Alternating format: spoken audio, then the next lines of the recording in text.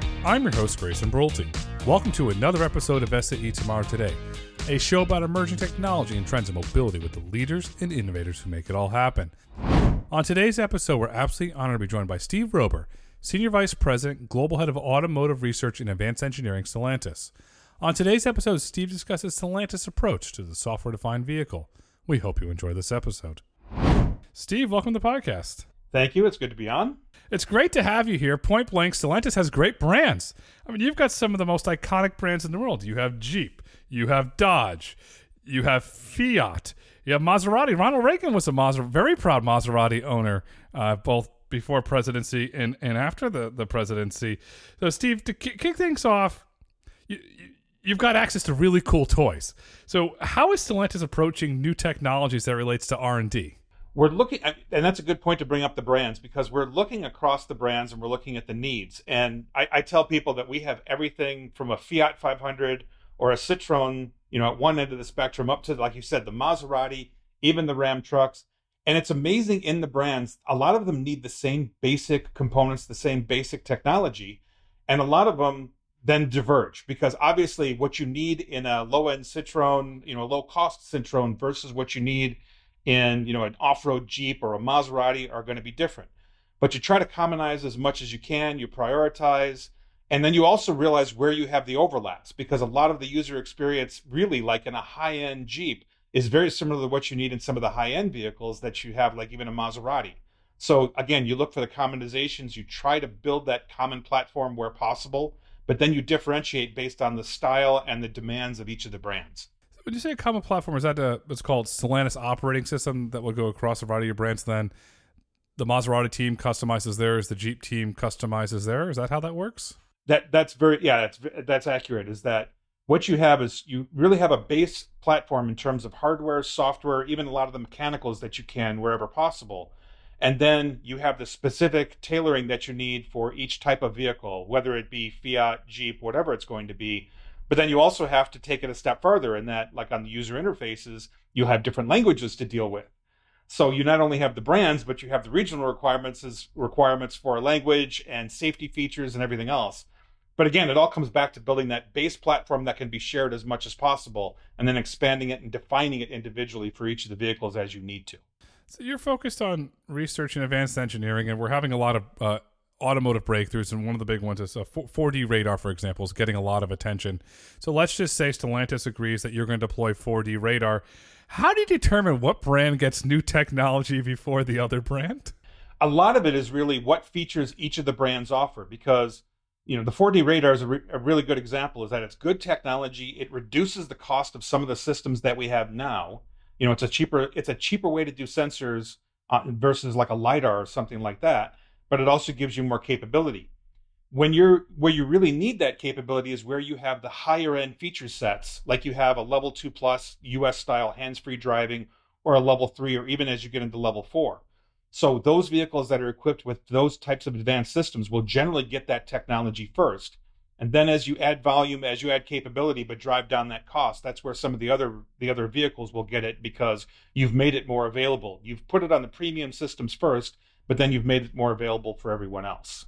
Do you put on the premium systems, and as the cost curve comes down, then you start to put it on some of the less premium brands? Generally, yes, but not all the time, because there are times where you have a specific need for some of the technology, even at some of what you'd consider the lower cost or even the mid-range brands, that you have a specific requirement that they have to meet for safety. And that may be regional, because, for example, when you talk about the 4D radar, is that you have different requirements for safety in Europe than you do in the US. You have different requirements in China, South America. So you may actually have to fill a niche need. It's not always first on the premium brands. How about let's take an iconic vehicle, the Dodge Ram. Mm-hmm. It has towing capability. So perhaps is there new towing technology or new hitch technology comes out that you'll put it in that brand first, and then perhaps go to the Jeep brand, since some of those have technology as well, or do they go to both of them at the same time? It really depends on the vehicle cycle, the timing, but you pick one as the lead, whether it's the Jeep or the Ram.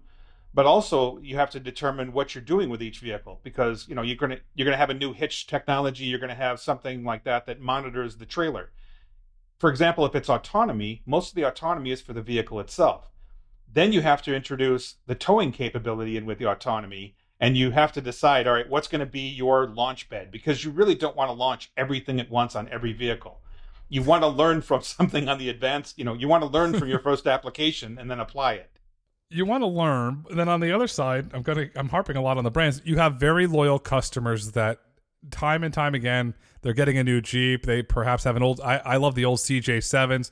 Perhaps they have an older CJ7, and then same thing on the Ram side. How do you introduce this new technology while keeping the loyalty of what they're used to when they buy a Jeep? It's that certain feel, that certain drive, and the same on the Ram side. Well, you don't really when you introduce a lot of the new technology, the goal is not to completely alter the experience of the driving and the brand itself. It's to augment it. It's to add on to it. Like autonomy is a great example. You can still drive your Jeep. Most people want to drive their Jeep. They don't want to just be a passenger in a totally self-driven vehicle all the time. They want the experience of driving it.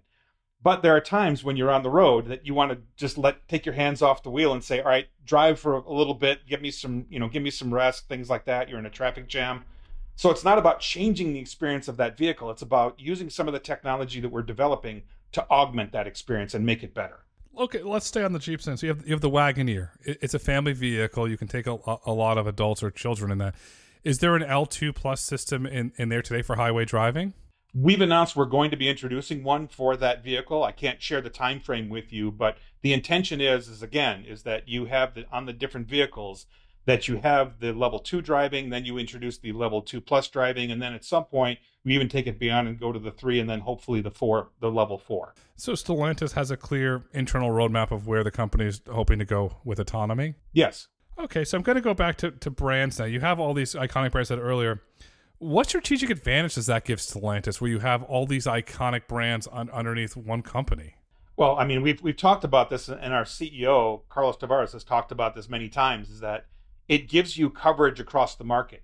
We're not a niche player in certain areas of certain segments of the market. We have a broad set of brands that cover different people's needs, from basic transportation to, graduating to a little bit more comfort, luxury, the off-road capability, the trucks. We cover as much as we can, but also because of the nature of the company and all of the components that have put us together between Citroën, Peugeot, Opel, Fiat, Chrysler, Dodge, Jeep. We also have a broad geographic coverage. So not only do we cover the different segments, we cover the different geographies. But that also comes back to what I said earlier about the technology, is that a lot of the technology we develop has, broad applications, but then you have to have specific applications for that technology and specific implementations depending on the vehicle line and the geographic location where you're releasing it. You mentioned Peugeot. I want to give a shout out to your engineers. In the 90s, you had the Peugeot station wagons here in America, and they were fantastic. It was a really great, fantastic vehicle. The glue that's going to hold all your brands together, as we alluded to earlier, is software. In your opinion, Steve, what does the future of software-defined vehicle look like to you? One of the things I always say about when people talk about the software-defined vehicle, and it's a very important topic, but I always caveat that with, it's a software-defined vehicle if you have the hardware correct. If you try to take an existing electrical architecture that you had, where you have fully distributed control, every feature has got its own electronic control unit, and they really play together once you integrate the vehicle, you can't really have a software-defined vehicle. What you really have to do is change the way that you architect the vehicle so that you have more centralized software. The systems have much more interoperability to them, much more upgradability to them, and you also leave yourself a lot of headroom for future growth. It used to be, and it's still a traditional way to do it, is that you size like a memory, a microcontroller throughput based on the features that you're defining, and you leave yourself a little bit of headroom. The way that we're looking at the upgradability of the vehicle, the centralization of the software, the updates, everything else, you need to allow yourself more headroom and also have more of that software centralized and the hardware flexible to give you different features. And that lets you do this whole concept of the software-defined vehicle that everyone talks about. You're going vertically integrated now. Yes. We have actually taken much more control, and the semiconductor shortage really taught us a lot. And they were very painful lessons for us and everyone, is that you can't just rely on someone else to give you, basically what they want to use as their platform for microcontrollers, for other different chips. we've actually taken a lot of steps in the last couple of years and we've published what we call a green list, where we have a selection of microcontrollers that we want our suppliers to use rather than just using what they want to, so that we actually have more commonization in our vehicles. We actually can then work directly with the suppliers to say, here is our projected need. We source some of it directly. We also give them guidance much, farther out in time of what we think our volumes will be, so that we're not susceptible to any single disruption in the market. We actually have fewer suppliers. We consolidate that sourcing and work more directly with them to make sure that we have the supply that we need. Is this one of the reasons that led the company? And it's a very, very smart, I give your board a lot of credit for this decision, strategic decision, to jointly produce semiconductors with Foxconn. Is that one of the reasons why? That's one of the reasons. There are a few reasons we've done it. One is the supply assurance, is that, again, we want to work directly with suppliers. And Foxconn is a very good partner on multiple fronts. We work with them on software development. We work with them on semiconductor development. But going back to semiconductors, they've actually had some experience in doing this. They are a good partner to work with. It gives us more control. It also lets us learn a lot more, that instead of working with someone, we're actually doing it with them. We have a joint venture to develop it with them. So we get much more exposure to even the supply base of the semiconductor industry. We specify a lot more of the direct design. So it actually gives us a lot more working. And it's not just Foxconn. We have other partners. We're looking at doing some of this too, but not to that level with Foxconn. But with Foxconn as well, what we're really trying to do is say, all right, it's a supply assurance issue, but also if you look at the electrical architecture, and I alluded to, you can do a software-defined vehicle if you have the right electronics. So much of the electronics that we use, the microcontrollers, they're just new generations of the same types of things. To do a software-defined vehicle, you need more flexibility in how that input-output structure works, the amount of memory, everything else. And a lot of what we use at the higher end, these system on chips, as you talk about for infotainment, a lot of the companies that we deal with are used to doing consumer products, and they're bringing it into automotive. Whereas as we get into more advanced infotainment, as we get into the data movement inside and outside of the car, and especially on autonomy, we need to take more control of how those chips are even architected and designed to make sure that they're specifically for our purpose. We have enough volume to drive that, rather than reusing things that other people thought they would need and trying to reintroduce those into the automotive market. This could be your Apple M chip moment. When Apple introduced the ARM-based M chips, the performance of the MacBooks went through the roof, power consumption went down, and it's a great product. Very good analogy. I'm spot on analogy. That's really exactly the type of path that we're looking at doing. I have several Apple M chip products, and the performance has gone through the roof. Are you expecting to see the same thing from a massive performance increase, both from a vehicle standpoint, but then also from an infotainment experience as well? Oh yes. I mean, if you look at traditionally the vehicles, once they started to be, have more of the electronic control units, year on year, maybe you would need, 10% more throughput in memory than you needed the year before. Each generation of the chips, every 3 to 5 years, you may get 50% more. Those numbers are out the window. You need a lot more performance. You need a lot more capability, memory, and, as I said, room for expansion. And that's a very good way to look at it, is that, that M chip viewpoint, because we need to add on to it. We need to really more focus what we're doing. But as I said, right now, because we're using chips that were really intended for other markets in many cases, there's a lot of that silicon on the chip that we don't even use for specific application. Once we start developing and specifying the chips for our application, we get a lot better utilization on the chip. We get better power management.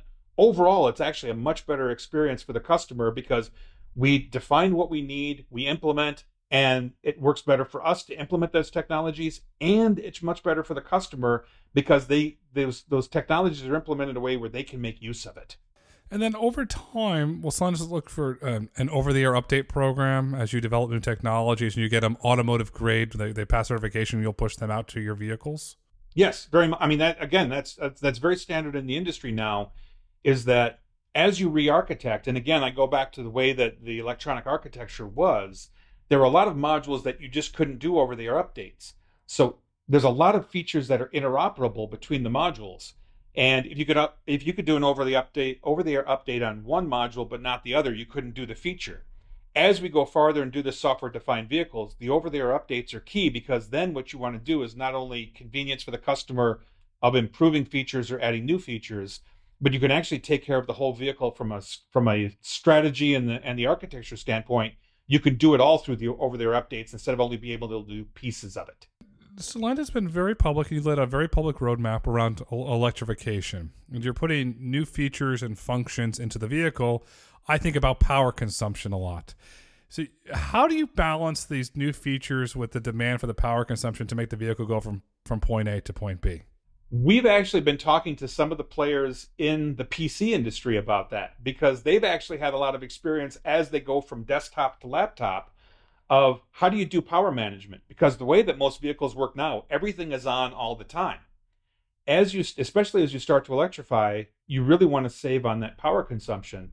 So you start to look at the features in the vehicle, that what needs to be on all the time. Obviously, the safety features do, but there are certain things that you can look at and say, okay, do we power down this feature for a period of time, as long as we can power it back up quickly and get a good response?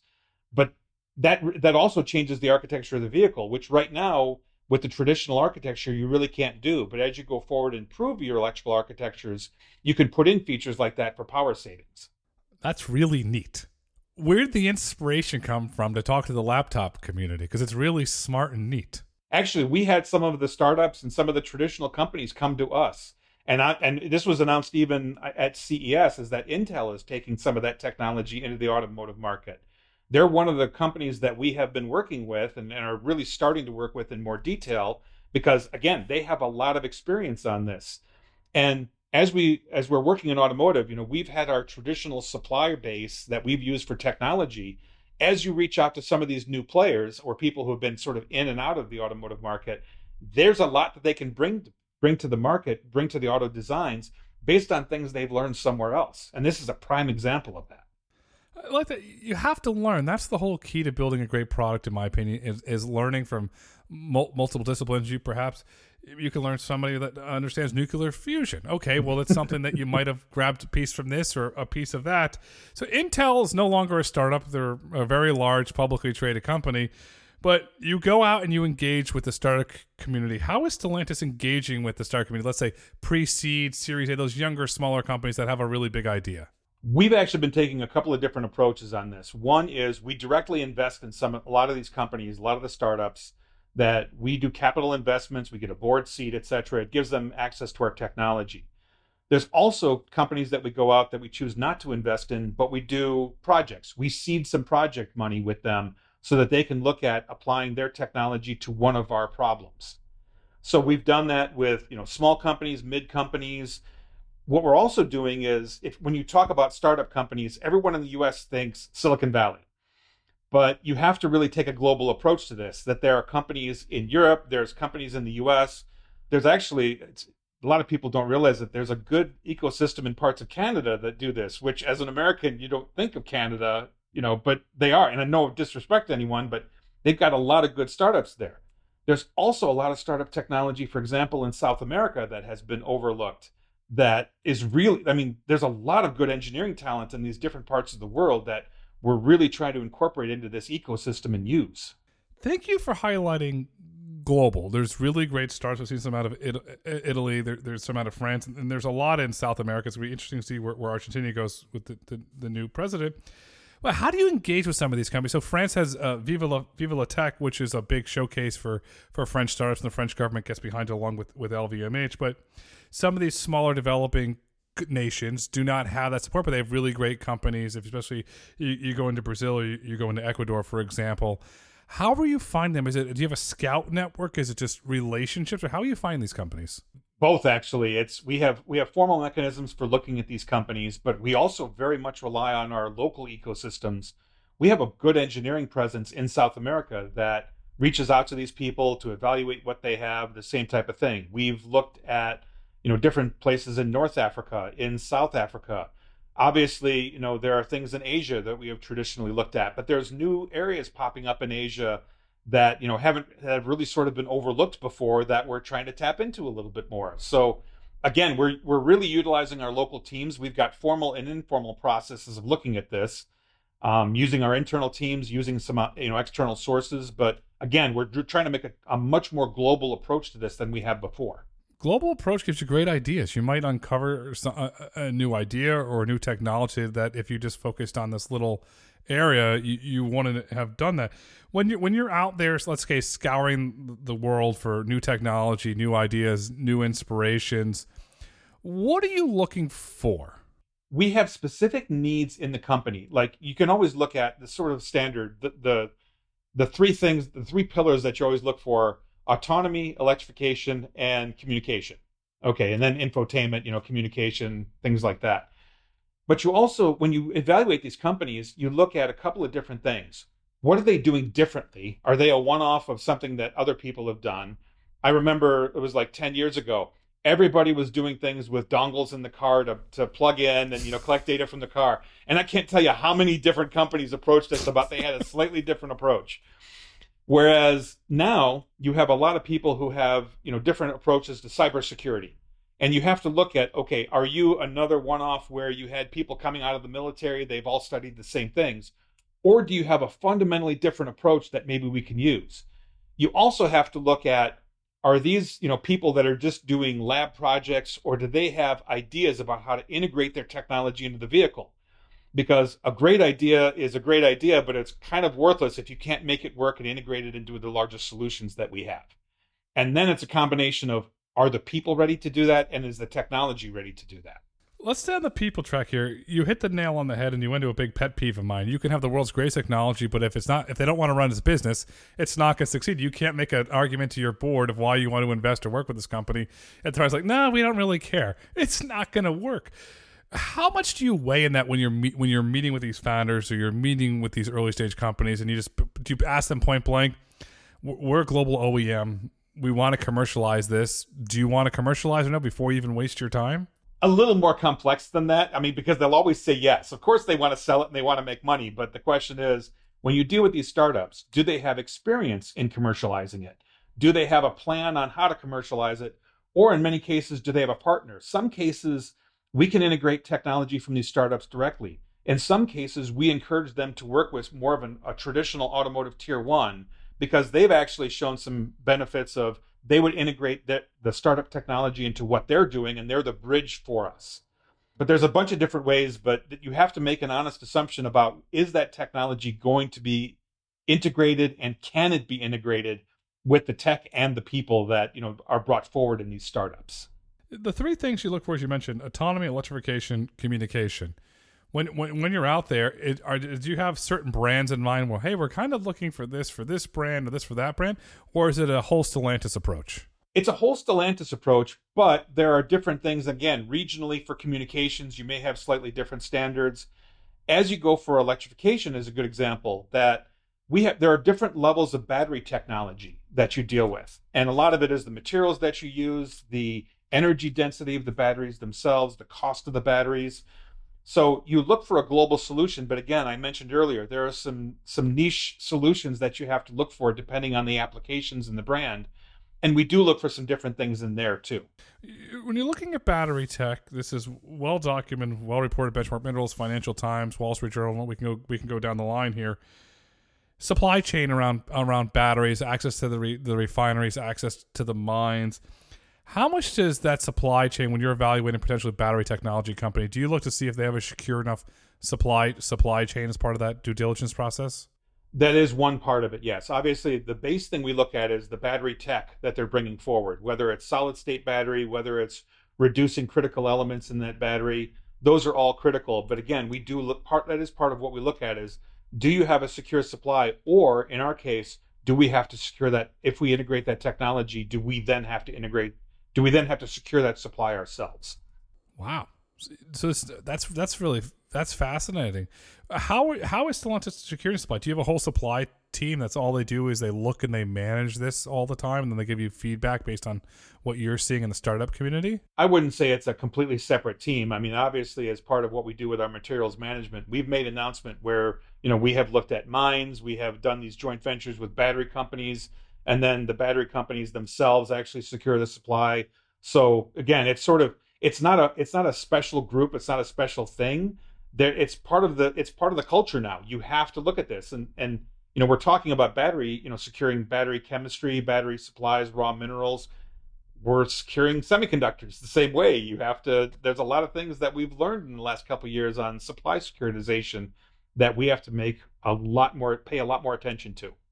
And since Stellantis has a very large presence in the EU, are you going down with the EU battery regulations and going into the tracking mechanisms and looking at startups that interact in that to potentially integrate it into your overall operations? Yeah, we have to. That's a good point. We've talked a lot about technology, but there are also obviously local regulations, local laws that you have to take into account about where you're getting the supplies, with the technology you're using. Obviously, it's part of the job is to make sure you're fully compliant with all of those regional requirements. Yes. So what am I missing? Because it seems in our conversation, you've got the whole big picture here of where you're really trying to go as a brand as you lean into the future. We hope we have the big picture, but you're always learning. There's always things that are popping up. There's always new technology. The job is never done. I mean, it's things we've learned a lot. We're still learning a lot. We're on the journey, for software-defined vehicle, for electrification. We started the journey. We're well into it. The journey's not over. There's a lot to learn yet, and there's still a lot more to apply. Going down that journey, I'm not going to give a timeline on this, but just going down a journey, will it look to incorporate more electrification, more autonomy, more connectivity? Are those going to be the three trends that you see for the foreseeable future that you're going to look for? The main three. There's always other trends that are going to come along. Obviously, we're talking about technology. There's net zero emissions in manufacturing process. There is fully renewables and recycling of the vehicles, all of that.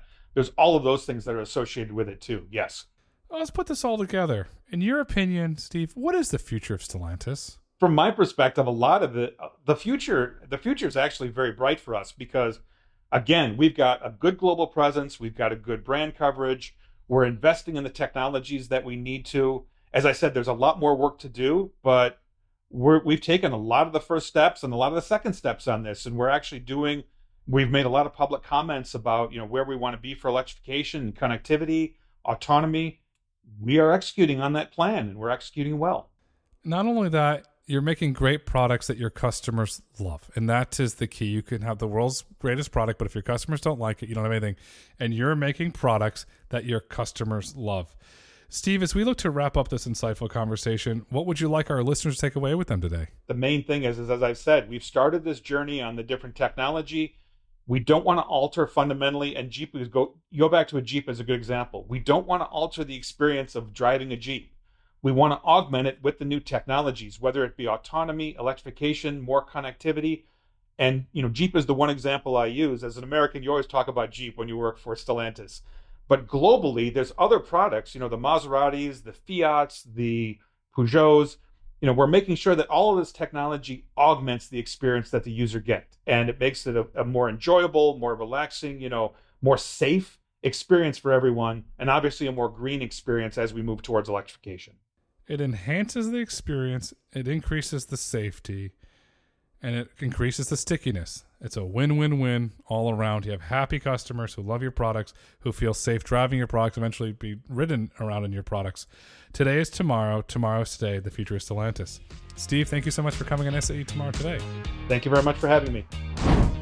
Thank you for listening to SAE Tomorrow Today. If you've enjoyed this episode and would like to hear more, please kindly rate, review, and let us know what topics you'd like for us to explore next. Be sure to join us next week to hear about GKN's unveiling of a new plug-and-play eDrive concept and how it can meet the growing demand for electric vehicles. SAE International makes no representations as to the accuracy of the information presented in this podcast. The information and opinions are for general information only. SAE International does not endorse, approve, recommend, or certify any information, product, process, service, or organization presented or mentioned in this podcast.